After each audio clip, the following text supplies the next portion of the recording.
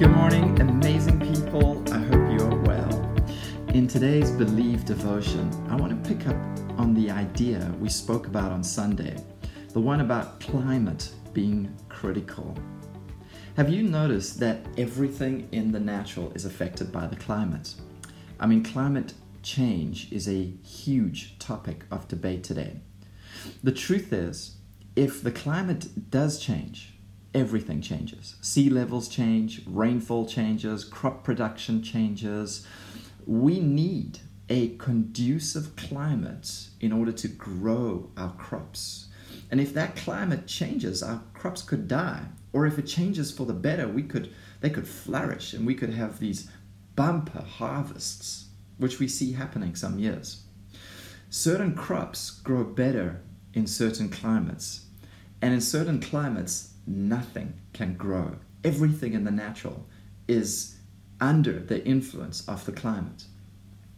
In the same way that we live in different climates externally, we also have our own personal, internal climate. Call it a climate of the soul, which is created by our beliefs. So your beliefs, when you put them together, they create a climate for your soul, a soul climate, which when you think about it is actually super, super important, because climate determines what will grow and if things will flourish.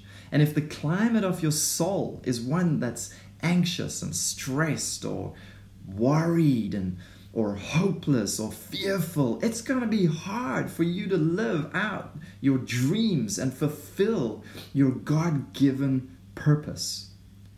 We must address the climate of our souls.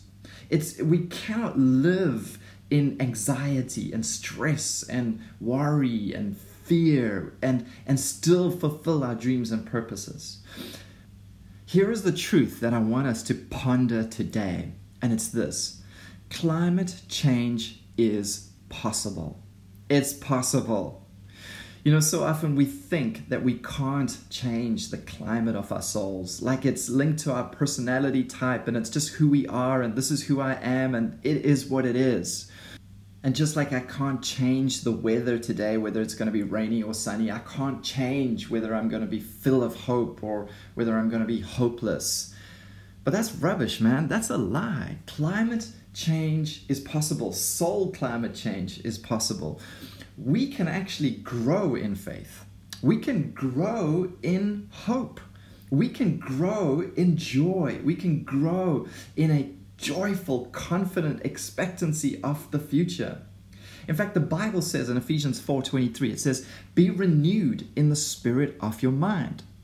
And that's pretty much the same as saying, be renewed in the climate of your mind, or sort out your soul climate. Make sure it's an environment where hope is rising, where it's an environment where the seed of God's word can land and those promises that God has given you can grow and they can get stronger and they can flourish and you can then fulfill your destiny and your purpose, because the climate of your soul is one that's full of hope and expectancy.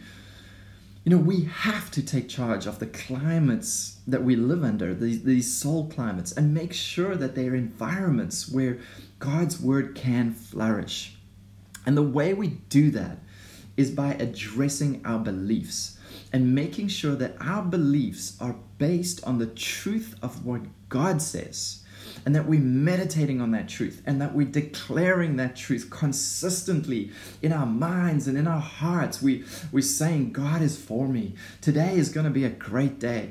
God is going to go before me. Favor is going to go before me. He's the God of breakthrough. Breakthrough is part of my life. And the more we begin to speak and declare the truth of God's word over our souls, we start to create this environment where the truth of God's word can flourish.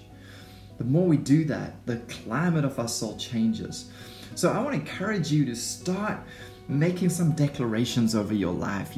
Just start to speak them out over your life. And just even as you meditate this morning and as you pray this morning, let your mind and heart be filled with the truth of what God says about you, about what God says about your future.